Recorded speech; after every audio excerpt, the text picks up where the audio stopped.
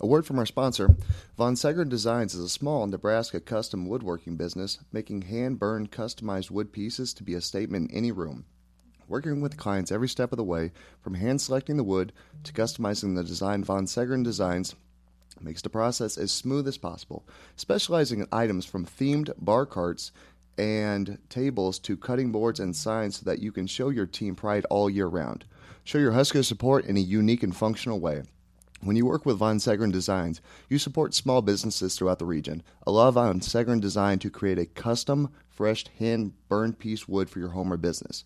You can link up with them at VonSeggernesi1 and at VonSeggern_designs. So check them out on Facebook and Twitter and Instagram as well. Go Big Red, and let's start the podcast.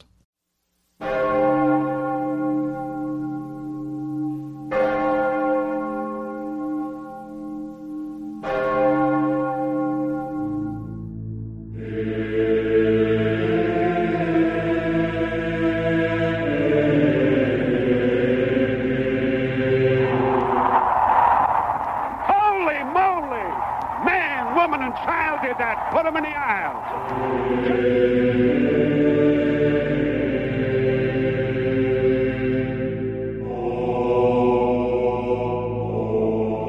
Kellogg gets a shotgun snap. Final play of the game. Ron waiting for the wideouts to get downfield. Launches the throw down toward the goal line. Going up. Ball tipped in the air. Caught. Touchdown. Jordan Westerkamp. Nebraska wins the game on the final play of the contest. Oh, baby.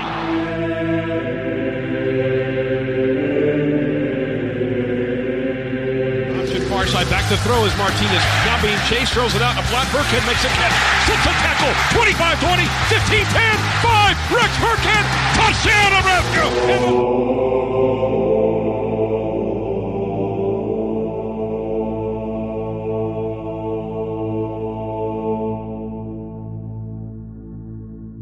What's going on, members of the congregation? Thanks for joining us tonight. We got Zach here, and we are joined by my man Fitz. What's up, buddy? What's happening, Zach? How you doing? You know, I am doing fabulous. There's, just living the dream. I watched 30 hours of Breaking Bad the last few days, so. That's awesome. I've decided I'm going to go back and start watching again a lot of Sopranos. So, 23 years later, why not just kind of get back into it? Yeah, I've actually never watched that show all the way through. I'm 3 seasons in, and I get distracted very easily when I'm watching shows. Well, except Stranger Things. I like Stranger Things. If I can create the best segue, being distracted while you're driving the Uber all over the place, picking up these recruits isn't a good thing. So you keep your eyes on the road, 10 and 2. Well, it's fine. No, I've got an iPad that's on the top of the steering wheel. Is it just duct taped on there? Yeah, it's just duct taped to the top of my steering wheel. Oh, so you can still, you know what? As long as you've got to take care of them, you're being safe. That's what we want. Now, when you pick up the recruits, for example, I don't know, let's say Ashley Williams, do you let them choose what they want to watch, or is it just strictly, do you really care about stars for yourself, or is it more the stars that are in the car? Oh, it's just the 90s highlights on repeat. Nice. Yep. Nice. That's kind of what I do, and we just watch the 90s on repeat. So got to give the kids a history lesson nowadays. Nice. So what did you and Ashley Williams talk about when he got in the hype man Uber as we pick up another 4-star recruit? Yeah, crazy. But just talked about how great this staff is and how much they're going to get it flipped around this year, and pretty much how coming to Lincoln felt like a second home from what we're gathering. So I think he is a huge get for this team, because I don't know if they had many edge players in this recruiting cycle, honestly. Well, he'll kind of, ideally, if we can, look down the line, maybe a year, maybe 2 years, he's going to bookend with Maverick Noonan, the commit out of Elkhorn South here in the last, 2 weeks safely. Well, and also remember Lenhart too, Cameron Lenhart, he just flipped to Nebraska lean, so they're going to be very, very deep in the edge room here very quickly. Well, and it really does kind of cement the idea of what that defense is transitioning to, and you've been high on it. 4-2-5, we know they're all DBs. I'll say it for you. Thank you. You're welcome. But it gives us, for me, it gets you excited a little bit because it just, in my opinion, been too much just kind of putting up some resistance, not attacking on the defensive line. Bend but don't break. Of these, exactly. Hold them up, maybe let the linebackers do some work. But if you got guys now, and we're going to see it, guys that were quote unquote outside linebackers that are now, shifting down to those outside spots in the forefront. I mean, that's going to be fun to watch. And if these are the types of guys that want to come play, and we all know get the wins that come with it. I mean, when you've got guys, recruiting analysts and football writers referring to Ashley Williams as a sack master, somebody that's got the get off the line. I mean, that's huge for the defense and I know we go back and you were joking before about the, watching the 90s on repeat, but we had those guys. We had those guys that were doing that day in, day out, game after game, on the ends and in the interior, but we just haven't seen that over the last few years. Yeah, it seems like they are going back to recruiting Texas and the South very hard for certain positions, which that's where those positions seem to really grow at. The edge rushers are really in the southeast part of the country, and that's what we're seeing, and that's where you got to go to get them. Joseph having his connections down there. I'm sure Applewhite. I can't remember which one of those two was the primary on this one. Joseph was. Was it Joseph? Okay, I figured the Louisiana connection down there would pay dividends. It's just really interesting to see how much this recruiting cycle the staff has upped their seemingly skill in one off season. I think last year it was 42nd in the country, and right now they're 26th. With the very good possibility if they can, land probably 2 or 3 more guys, which I think it may be 3 or 4 more guys they end up landing. The crazy part about it, and yesterday when we, shameless plug, premiered our Church of the Corn radio show on 1620 The Zone. Saturdays, we did? Oh, yeah, I forgot about that. 10 a.m. Oh, my gosh, you guys are famous. Hey, thanks. We'll hold for applause and over.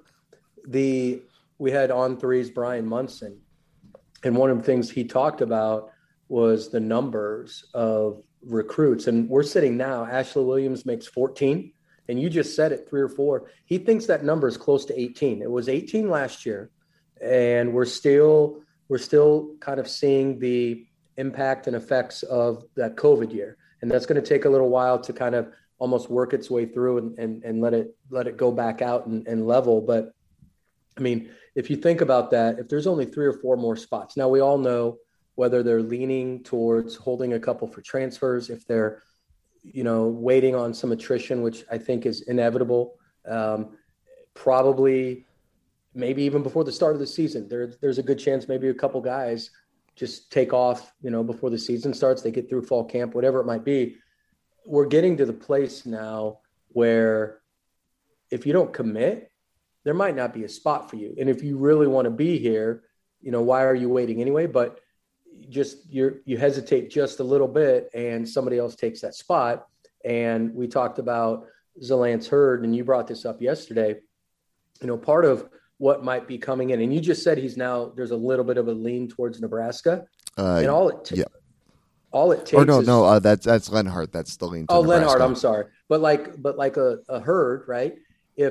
If somebody, him or, Lenhart, if somebody else commits to a school in front of them, we're still in contention with a good school anyway, but now it just kind of says, hey, I don't want to miss out on this to Nebraska, so I can't wait around either. So it's going to be interesting who those last 3, 4, maybe they realize, hey, we've got the opportunity, because if they've got the right guy that they want, they're going to open that up and they're going to say, yeah, let's take 19, let's take 20, because now you're just playing that numbers game. So it really is amazing to you said it, 42.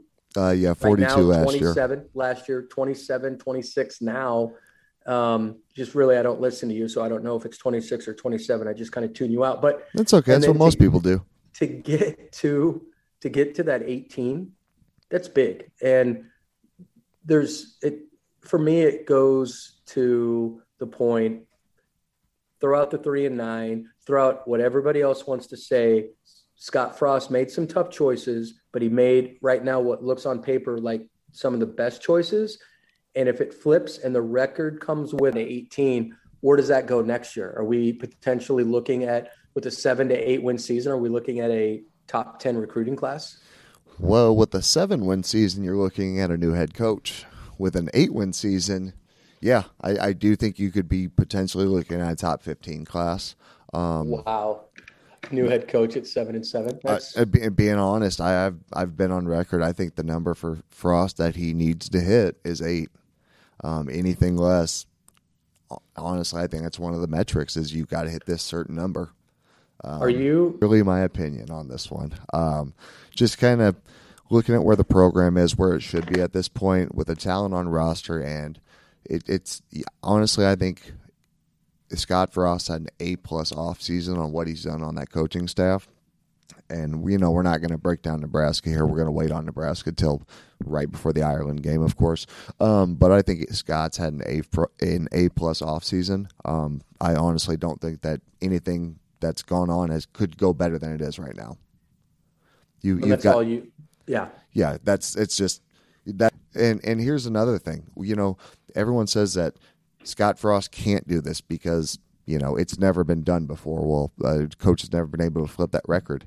Well, also, you got to remember that we are just now in the transfer portal era. You've never been able to get such an infusion of talent this quick, but what it does mean is you're able to, where you're missing on your team, glaring weaknesses, you can fill them immediately with talented players that have college experience.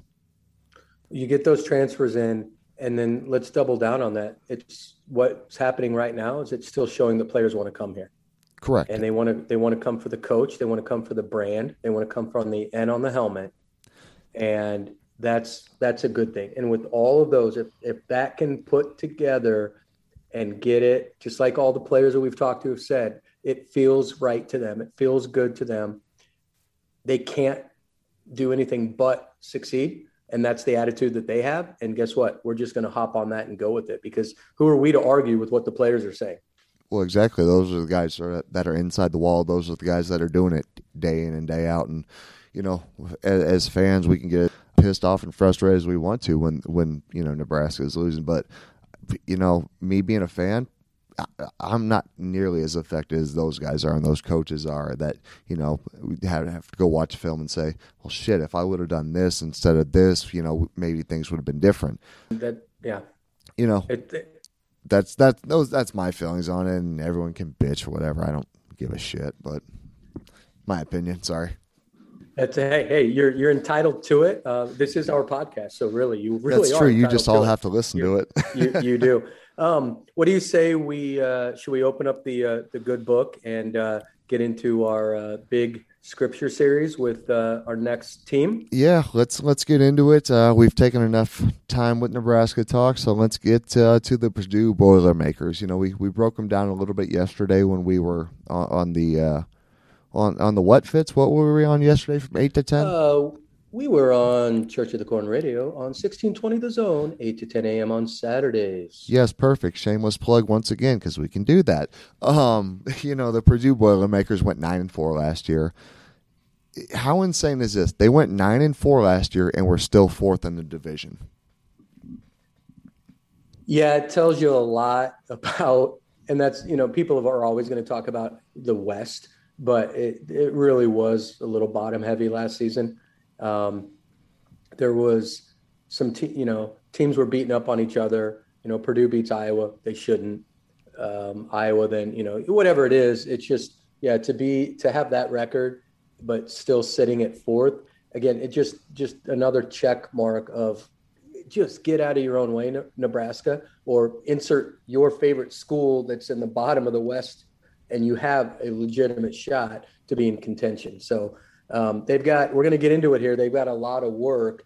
I guess that record and still saying that they were fourth in the Big Ten really kind of surprises me when Jeff Brom is 28 and 29 over in his tenure at Purdue. I would have guessed that number would have been slanted a little bit more favorably, but it is tough. You've got your crossover games in the East that we know are going to be tough, and you've got tough competition in the West as well. So what is big question, and then we'll break it down piece by piece. What does Purdue have to do this season to, I guess it's sad to say, remain fourth or better, so top half of the West, but have a better overall record?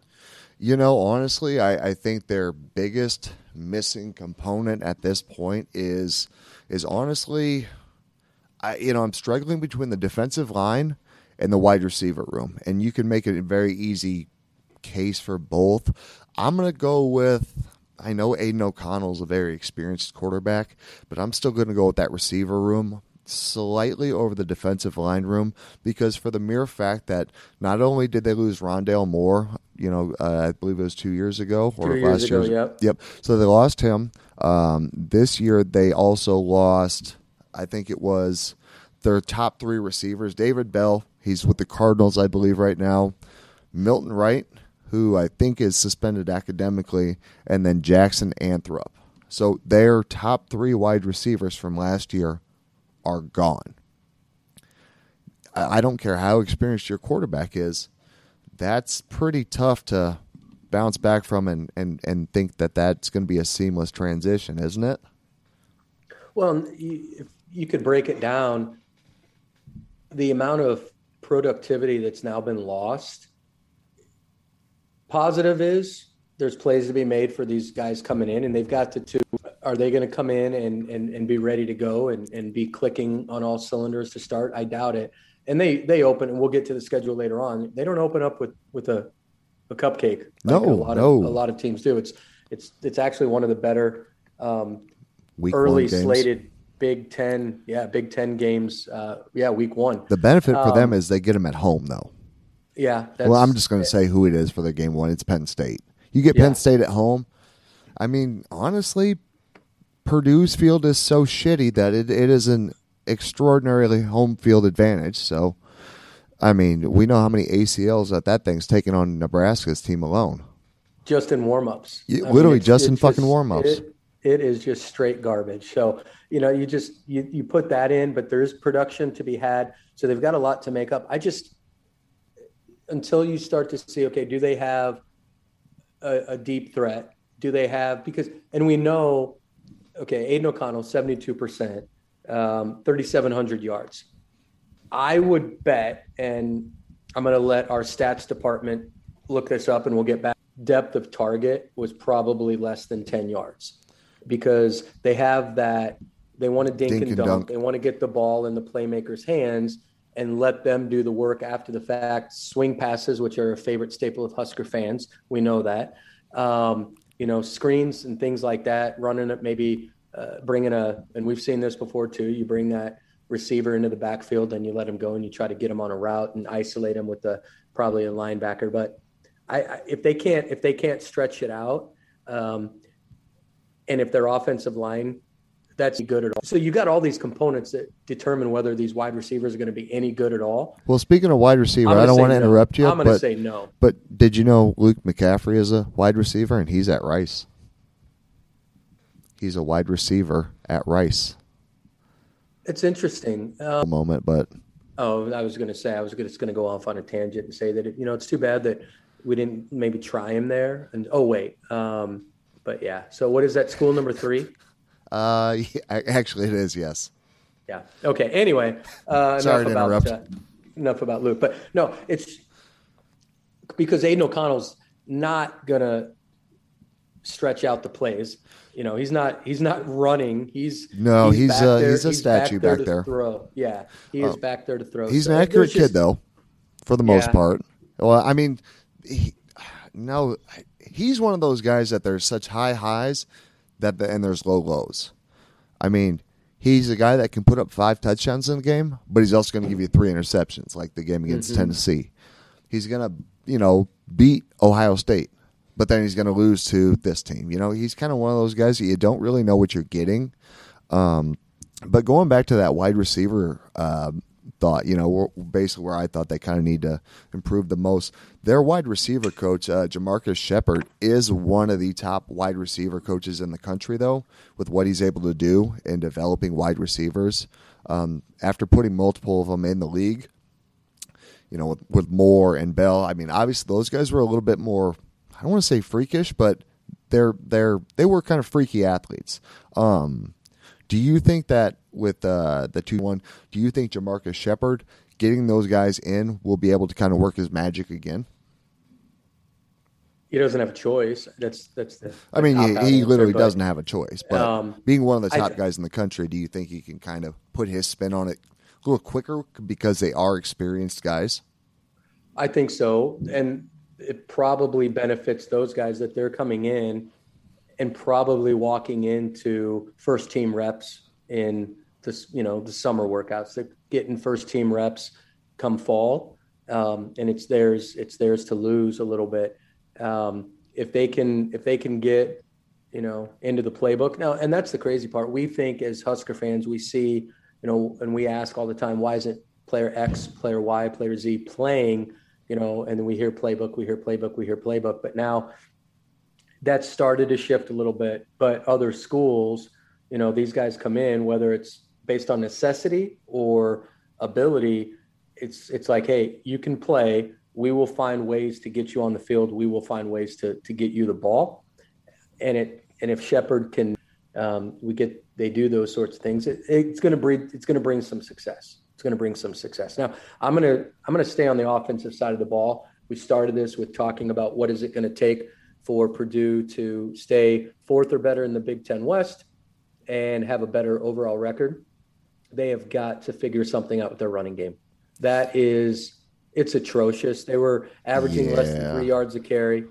I think they broke 100 yards 3 times, and they don't have a bell cow. They don't have a 1A. If Applewhite was there, I don't know if he'd quit or if he would just say, let's just throw 87 times. Well, I think they actually just had one of their running backs. I believe his name is Samson James. I thought he may have just put his name back in the transfer portal in Purdue. I thought that I should look that up before I go say that on a fucking podcast. But Samson James. But he is one that honestly I kind of thought he was. Yep, nope, he did enter the transfer portal again. So, yeah, I guess he is leaving Purdue. But he was a guy that I thought was going to do some things. But crazy thing, with the amount of yards that Purdue put up in the running game, they barely broke 1,000 yards on the season total between everyone. And I think there was about 11 or 12 guys that touched the ball. Because I believe Aiden O'Connell lost. It was either a 120 or 230 yards, basically sacks. They barely broke 1,000 yards. It was like 1,012 yards on the year total.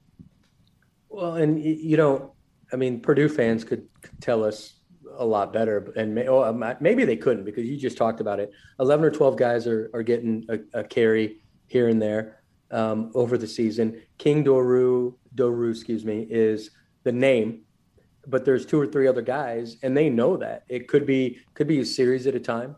It's not like they're just working one, and that they want to pass first, and their pass, and it's not hard to break down. 72% tells you he's not pushing the ball. Could be probably to block a lot. They're in there to, maybe open, a couple yards here and there, and then get right back to the pass. So if they could establish even something on the ground, then that receiver room that we're so unsure about becomes a talking point in a positive way.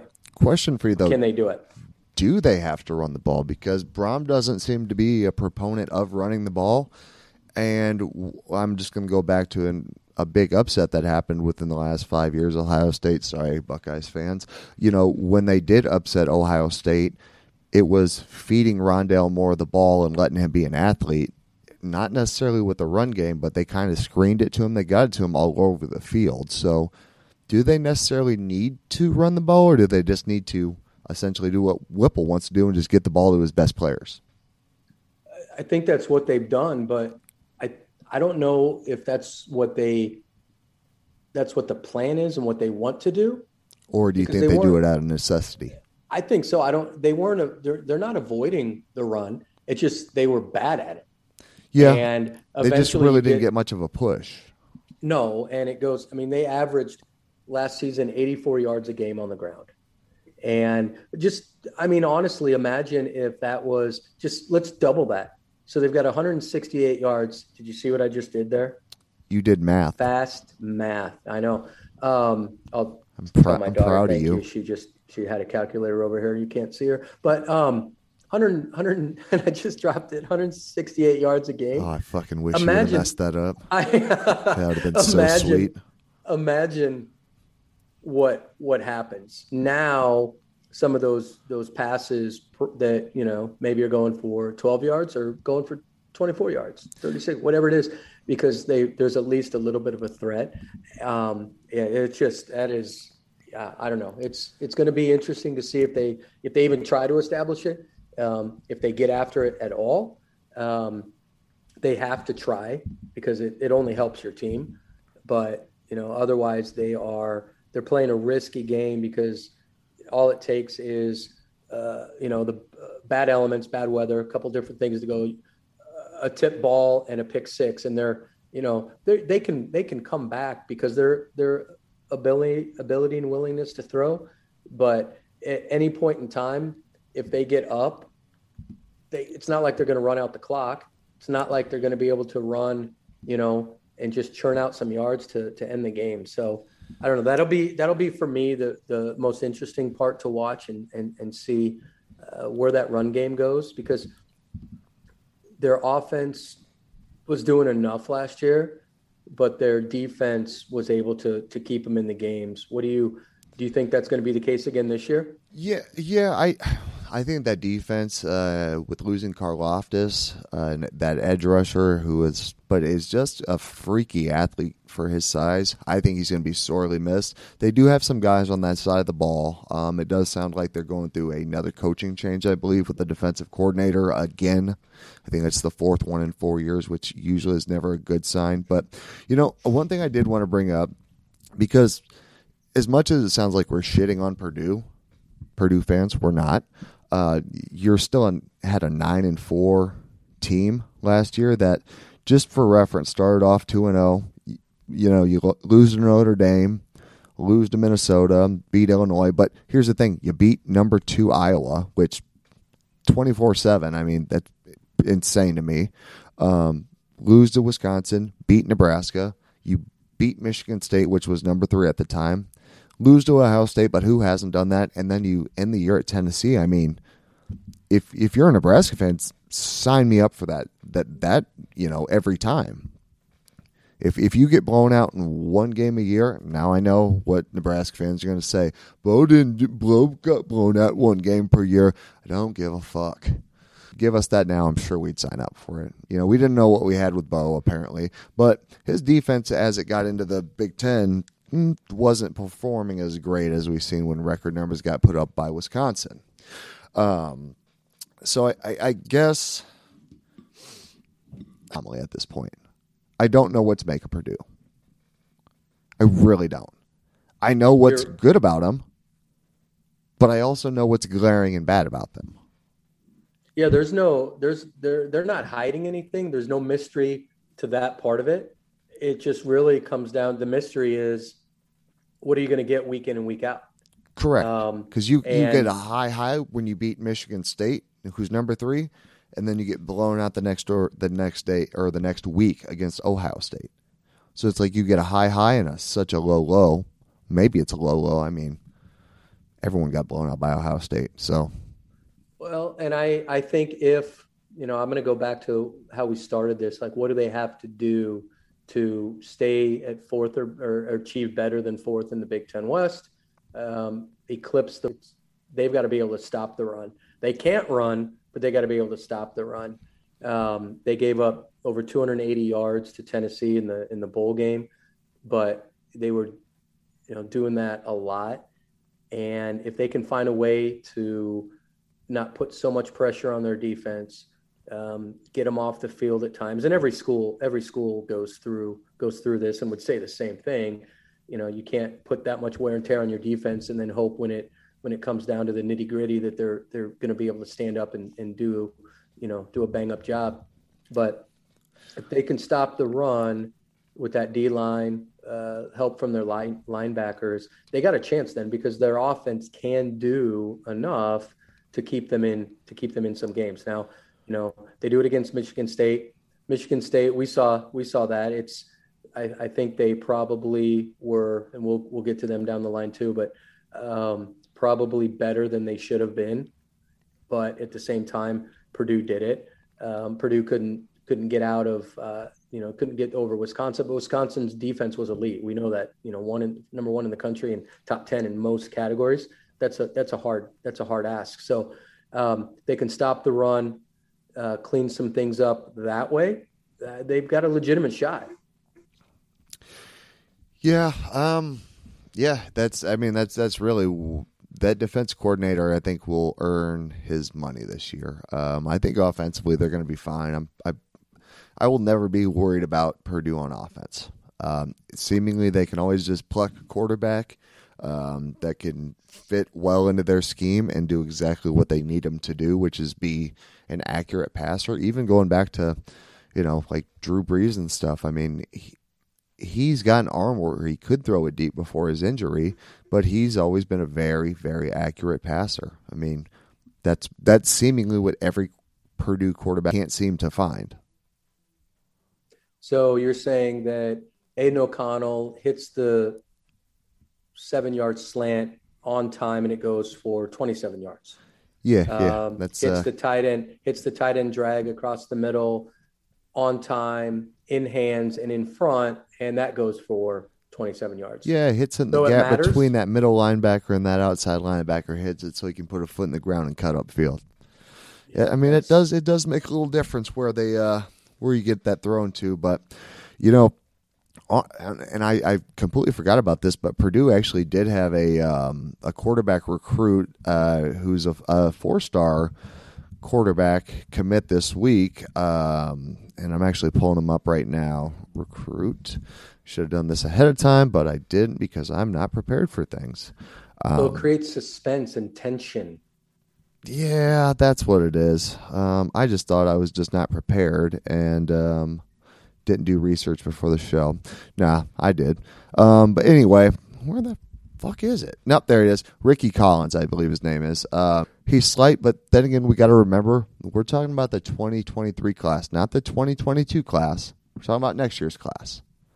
They've got a 4-star coming in, so when O'Connell leaves, because he is a senior this year, they don't leave the cupboard bare. There will be a talented freshman in there that's passing.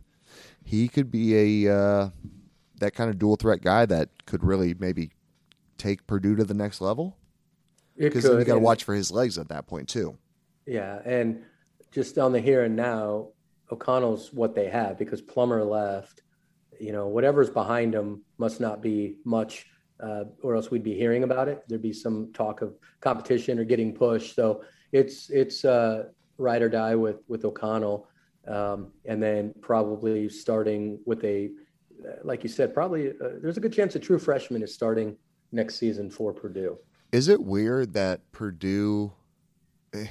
I probably shouldn't say it this way, but is it weird that we're talking about Purdue like they have a chance to possibly be top 3 in the conference? I mean, traditionally, you think of Purdue and you think it's a downtrodden program outside of a few select years. You know what I mean? I'm not trying to shit on the program, but it's just you're not used to seeing them up there. It's almost like a Minnesota. You're not used to seeing them up there because for so long they were kind of a downtrodden program.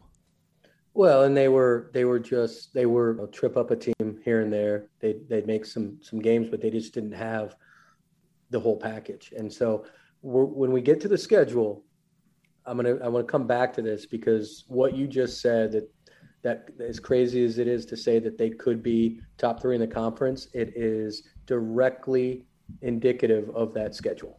Well, you just want to jump into the schedule talk? Let's do it. All right, we can get it pulled up, and I mean, let's keep this train rolling. The shit show rolling, as you said. No, train, Purdue Boilermakers train. Come on. Come on. Oh, if we had a quality third darkness, person old for our friend. podcast, you would be gone. I can't do this myself. Oh, you act like you're doing all the heavy lifting here. I tell you who's not doing any heavy lifting. 12 ounces at a time.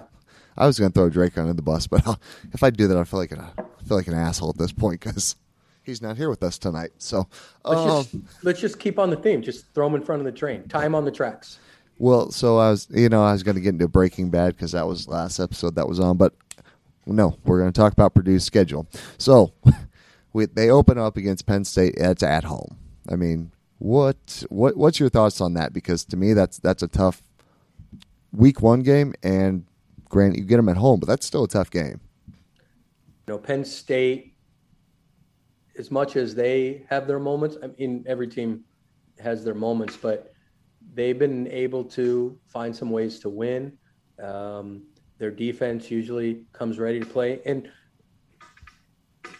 it's going to be interesting because if Purdue's offense is going, the defense is usually, better suited at the early times of the season. It's kind of, we see that in the spring. We see that early fall camp where the defense starts to get the better of some things. But if Purdue's offense is rolling as far as the passing game, I think that's an interesting game. It'll be, for me, I'll be curious to see when 10 days, 14 days out, when maybe some of those early lines come out. Is that on Penn State as well? But I know you're going to ask I'm just stalling for time.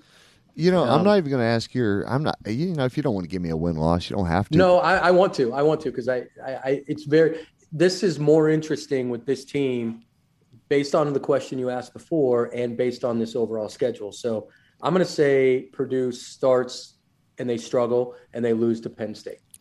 First game out. I'm going to say 0-1. I'm going to go this far. I'm going to say this Purdue team could start 4-0 and will start 4-0. If they start 4-0, they might as well start 5-0. And then there's a good chance that they're 6-0. I don't think they beat either Minnesota or Maryland. I think they're sitting 4-2 after 6 games. So not to go to brush past. So you're saying a win against Penn State. I think they beat Penn State. They beat Indiana State. I think they beat Syracuse. I think they beat FAU because, 3 of the first 4 games are at home, and Syracuse in the Carrier Dome isn't what they were under Dino Babers previous. So, and then they get the row the boats in Minneapolis. And I think PJ Fleck pulls something, and the thing about Minnesota is I think a lot of it depends on how Ibrahim comes back from that Achilles injury, which I really hope that kid comes back. I mean, granted, it's part of a rival team, but when you see a kid that's a senior now coming back that comes off that kind of injury, you just want that kid to do well. You just want to see him succeed. Maybe not against Nebraska, but you want to watch him succeed, and you want to hope that kid can make it to the league, because I honestly thought he was a draft pick. Yeah, he's got it's never flashy. I don't know if his style, and not to go on Minnesota here, but if his style translates to what the game is now, because it seems like he gets better as the game goes on. But I don't know. That'll be interesting. That's I'll tell you right now, that's a big scripture I am definitely looking forward to is breaking down Minnesota. So we'll hold off on that. That'll be an interesting one. Well, so now that I'm looking at the schedule, there is a 5-game stretch. So, yeah, I had them starting off 4-0, beating Penn State, Indiana State, Syracuse, FAU. I have them losing now to Minnesota, Maryland, Nebraska, Wisconsin, Iowa. Did you just completely flip your – because didn't you say they were going to beat Minnesota? No. I said Minnesota was going to beat them. I said they were Okay. going to go 4-0 going into that game, and then Minnesota beats them. Okay. So I think Minnesota, Maryland, Nebraska, Wisconsin, Iowa, I think they lose their next 5 games. So I think I think they beat Maryland. They lose to Penn State, Minnesota. So they are 4-2 heading into playing Nebraska in their end at West Lafayette. So, we don't know what Nebraska's going to be at that point, but I think there's a good chance that they are 4-3 heading into Wisconsin, 4-4 after Wisconsin. And the reason I think between Minnesota, Nebraska, Wisconsin, Iowa that they lose those 4 games especially is just because I don't think the defense will be able to slow down the run game. And I think those teams are going to hammer the run game. You would hope, and we've all yelled at the screen because we're questioning why isn't Team X, and Team X being Nebraska, running the ball when a team's giving up 74 yards a carry. And so do other teams, do they find that mindset? Do they stick with it if that's what's going to do it? It's hard to tell. But I'm done with this. I'm over this right now because I can't wait. They don't play Michigan, Michigan State, Ohio State, Purdue. If they can get a couple of these wins, they've got every chance in the world. It's ridiculous. The schedule sets up pretty favorably. You break that down, I feel like I'm looking at Iowa's schedule the past 15 years. It's crazy. It's one of the most manageable schedules I've seen for a team. I would like to say Purdue could upset a lot of these teams. They really could. I don't count them out in a lot of those games. I think the defense is going to be what lets them down. And then your last 3 games, you got to fight the state of Illinois in 2 straight games, Illinois and then Northwestern. You finish up with Indiana, a rivalry game. Yeah. Man, I do not have Purdue finishing well. Ow. It's not fair, Western. But I think they lose to Illinois, and I don't want to give it to Indiana, but I don't want to disrespect Indiana because, you know how that goes when you disrespect them. Doesn't go well. They're disrespected because we didn't start with them in our big Scripture series. That's so true. Real assholes, aren't we? That ship's already sailed. Tom Allen's going to get us. You look at this schedule, there's just like, if they can't stop the run, they're going to struggle with Minnesota. That middle part of the schedule is probably tough. Penn State. Penn State for sure, they're going to struggle. They're going to struggle with Minnesota if they can't stop the run. They're going to struggle with Wisconsin. They're going to struggle with Nebraska. They're going to struggle with Wisconsin because that 13-year-old running back they have, he's going to go full on high school and just run all over. That's always the wild card because Purdue seems to have their number. Illinois wants to run. We know that they're going to put 9 guys across the line of scrimmage, quarterback, running back, and say, stop us. And we're going to try to run it 17 different ways. I think they're 6-6. Indiana State, Syracuse, Florida, there's 3. They're going to have, you said it, they're going to have a long stretch. I say they do get Maryland because Maryland's not going to try to run as much. And, that could be like a 54-49 type of game. Yeah, that could be a shootout. Northwestern. So I'm trying to do some math here. 1, 2, 3, 4, 5, 2. Now, if they upset Iowa, that obviously goes in their favor, huge for the overall record. But it could come down to their game on November 26th at Indiana to try to get to 6 wins and bowl eligible. I honestly think that's where this could be. There's some Purdue fans could probably they're going to be screaming at us but there's probably some that are shaking their heads in agreement. Like, yeah, God, unfortunately, that I could see the same thing. Trying to get to the 6 wins at the last game of the season. That's fine. I'm sure we've had Nebraska fans yell at us for the same thing, so it is what it is. Yeah, I think the floor for this team is, I'm going to say 4-8. I think the ceiling is probably 9 wins again. I think that's the best I could see from them. But I think they've got such a wide swing that middle part of the schedule is going to make or break their schedule, in all honesty, or their record. I think it's going to be a tough year for them with all they've got to replace, though. I think you're asking them to replace a lot, and anytime you've got a whole new receiving core. Now, granted, they do bring back their receiving tight end, who was I believe their 4th leading receiver last year. So it's not like they don't have a guy that can take up the middle of the field and be very good at it. I just don't know what they've got on the outside as of right now that can really get it done on a consistent basis. Well, I just picture it, quite a few of these games where they can't stop it down a little bit, and now they're trying to play catch up, and a defensive score goes against them. They throw a pick 6. Or, I mean, it's when you're pressing, it's easy to do. Exactly right. It's going to be interesting to watch. Now, obviously, we don't know too much anyway, but this could flip on its head, and they could be 10-2 for all we know, but I just don't see it. I think it's going to be a struggle to see. Now, again, they start off hot though.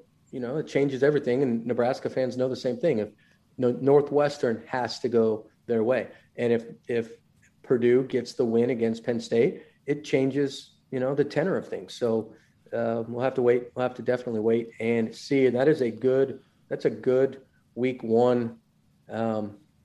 Game to watch, and I think you're going to have some Husker fans being a little bit more in tune to a lot of games during the season as we kind of watch to see what are we looking at as far as our upcoming opponents. So that's that makes it more enjoyable as well, because now you've got some vested interest in other teams, not just your own, trying to can we get the 2nd win? Can we get the 4th win? Can we get the and on and on? Yep, exactly. And that's kind of why I'm hoping when we are doing these big scriptures, we can bring in those other fan bases to say, oh, well, these guys don't just talk about Nebraska football.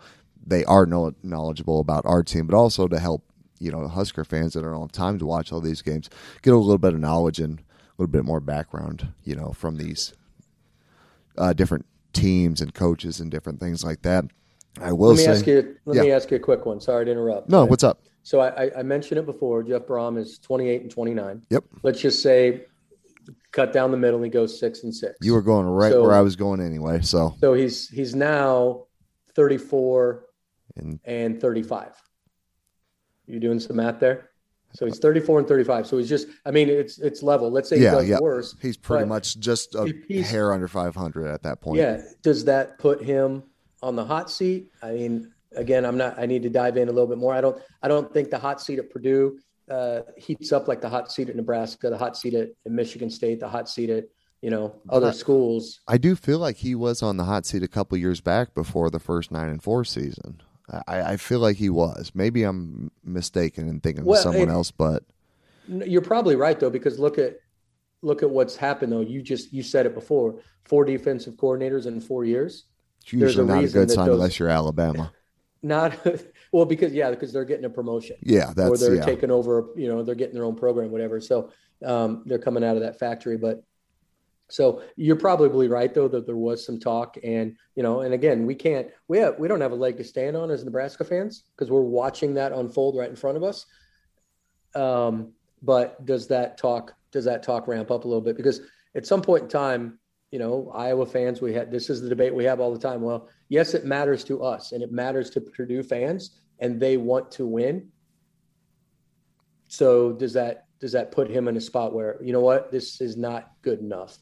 I think it heats up a little bit, but I don't think he's on the hot seat. I think he would have to really bottom out this year, and I still think he'd get another year. I think most coaches are given the chance to get the nuclear button at this point to where, hey, you can replace everybody or you can get replaced. Purdue, if he were to bottom out, this upcoming year, I don't see him completely bottoming out, but I don't know. I also have him only winning 5 games. So yeah, I gave him the benefit of that with 6, and that's, if they were to do that, a lot of their, probably their 8, 10 best returning players are all juniors and seniors. If you're heavy like that on what you're depending on, is that the time that if they do go 4 and 8, they go 5 and 7, 6 and 6, is that the time to make that change so that a new coach has some younger guys, can work with them? You've got the transfer portal. We've seen that at Michigan State. We're seeing that at Nebraska, to be honest. And then, you start to make that change there. So I think for Purdue, there's a lot. It really is 2 polar opposites that could happen. It could be really good and they get to that 9-3, 9-4, like we talked about, and they were last year. Or it could be, dare I say, just a complete train wreck. And thank you. Well done. I was building up to that, that they could be, 4 and 8, 5 and 7. So it'll be an interesting team to watch. Sometimes maybe with your fingers over your eyes, just kind of open, like, oh, this is hard to watch, but we'll see how it shakes out. Yeah, that's why they play the games on the field and not with dumbasses like us talking about it. Question for you: if Jeff Brom were to get into a fight with Tom Allen, who do you think would win and get that rivalry trophy? I'm talking a fist fight here. Do you think Tom Allen would just talk about disrespect and then Jeff Brom would try and throw a pass or a punch over his head? Like, how do you think this is all going to work? It's funny you said throw a pass. I mean, that was a little bit of a Freudian slip there. Yeah, but it fits. I see what you did there. Fits. I feel like I want to go look at the tail of the tape here, but I think Brom isn't like a bigger, staunchier guy than Allen. I think he's a bigger fella. I think Tom Allen's a little guy. Yeah, Jesus, the disrespect we're giving them right now. Yeah, I'm gonna go with Brom. All right, so do you think such a dumbass question? Do you think Brom could beat up Coach Boyfriend, aka Fitzgerald?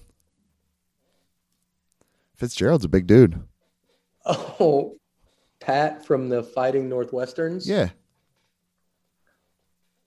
I always see, for me, Pat Fitzgerald is, when you squint a little bit, it's just, for me, throw on a chain, some high tops and jean shorts, and it's John Cena coaching the Purple Pride of Evanston. You couldn't see him because nobody can see John Cena.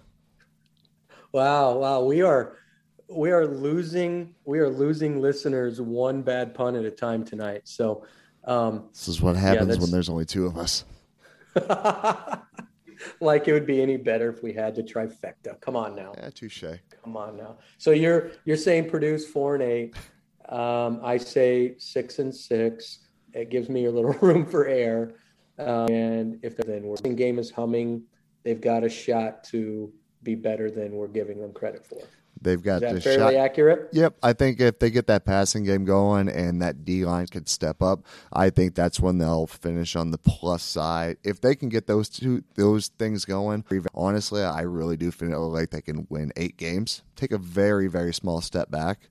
And then I'm obviously not including a bowl game here, but I feel like they could be in the same area if everything clicks. You're just asking for a lot to click this year with a lot of replacement.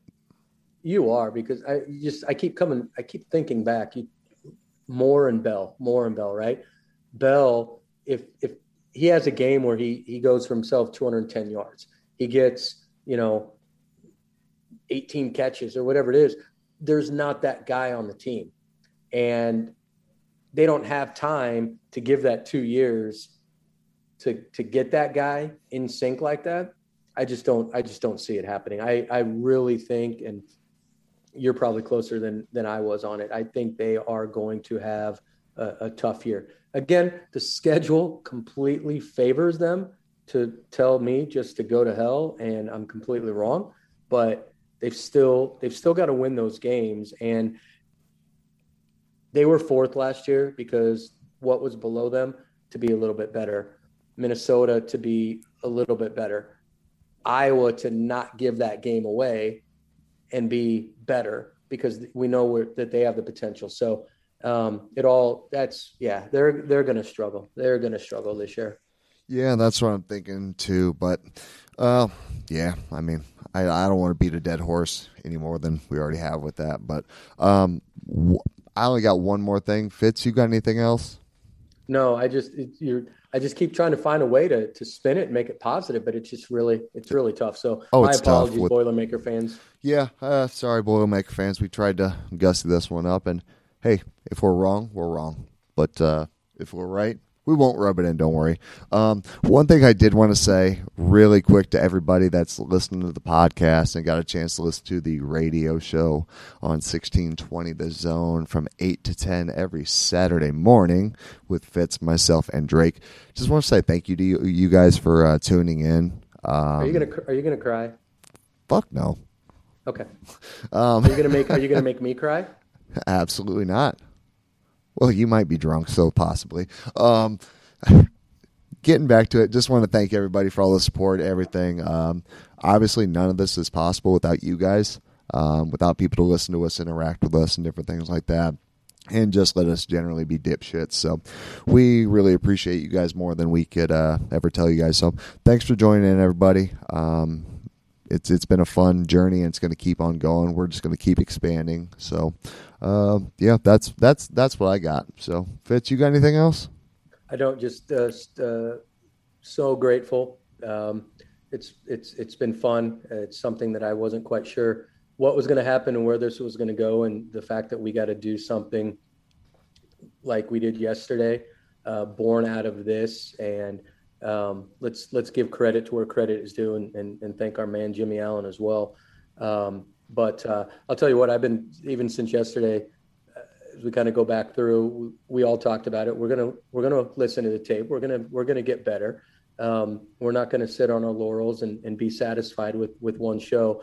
But I cannot wait until we get to do that Saturday morning show on August 27th. I mean, how cool is that going to be, when they're going to be kicking off across the pond an hour and a half after we get done? I mean, that's just going to be, that's going to be a lot of fun. And we've got some cool things coming down. So for those of you that listen to this and listen to the radio show, we put some stuff out there, but we're going to be looking at doing some fantasy football leagues through the radio. We're going to be looking at getting some analysts to give us some ideas. So we will find ways for you guys to get your questions answered, to get involved, and just make this Husker community through the podcast and the radio as big as we want it.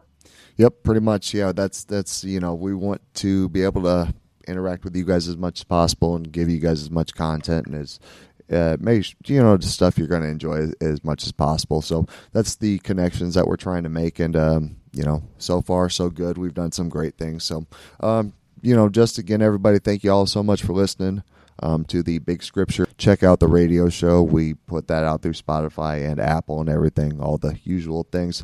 So check us out on there, and check out all the episodes. Like us, subscribe, all that kind of good stuff. But thanks, everybody. Appreciate it. Have a great night.